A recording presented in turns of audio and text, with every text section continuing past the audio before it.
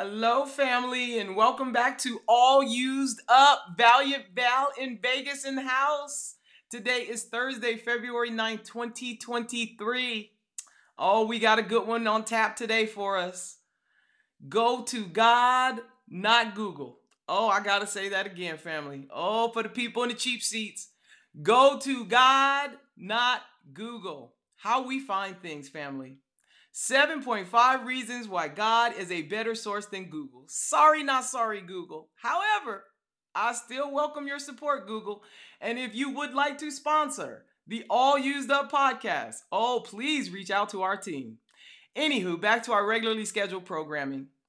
Family, this one might sting just a little. And I said sting, not sting. That's the black version of it might hurt a little bit, but we're going to be all right. I only give it because clearly I need it. My process has always been that the Lord ministers to me before he ministers through me. By his stripes, we are all healed. Thank you, Lord. 7.5 reasons why you should be going to God first and not the Google machine. Oh, family, let's be honest. We are all probably going to Google more than God and probably first for answers. That stops today.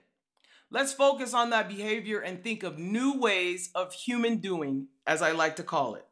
Number one, family, drum roll please. God has all the answers.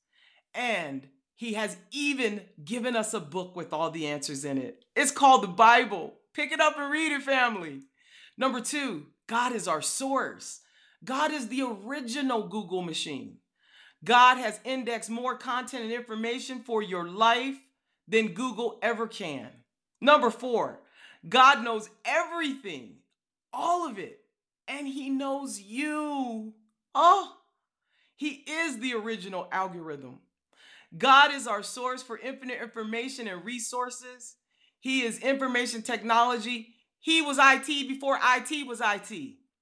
Number six, God is actually Google's source because we know, family, that all good things come from God. Every good thing I have comes from you. You can find that in Psalm 16 and 2. And 7.5, our bonus shot. Oh, I'm taking it, family. 7.5. He's a lot smarter than Google. Trust him.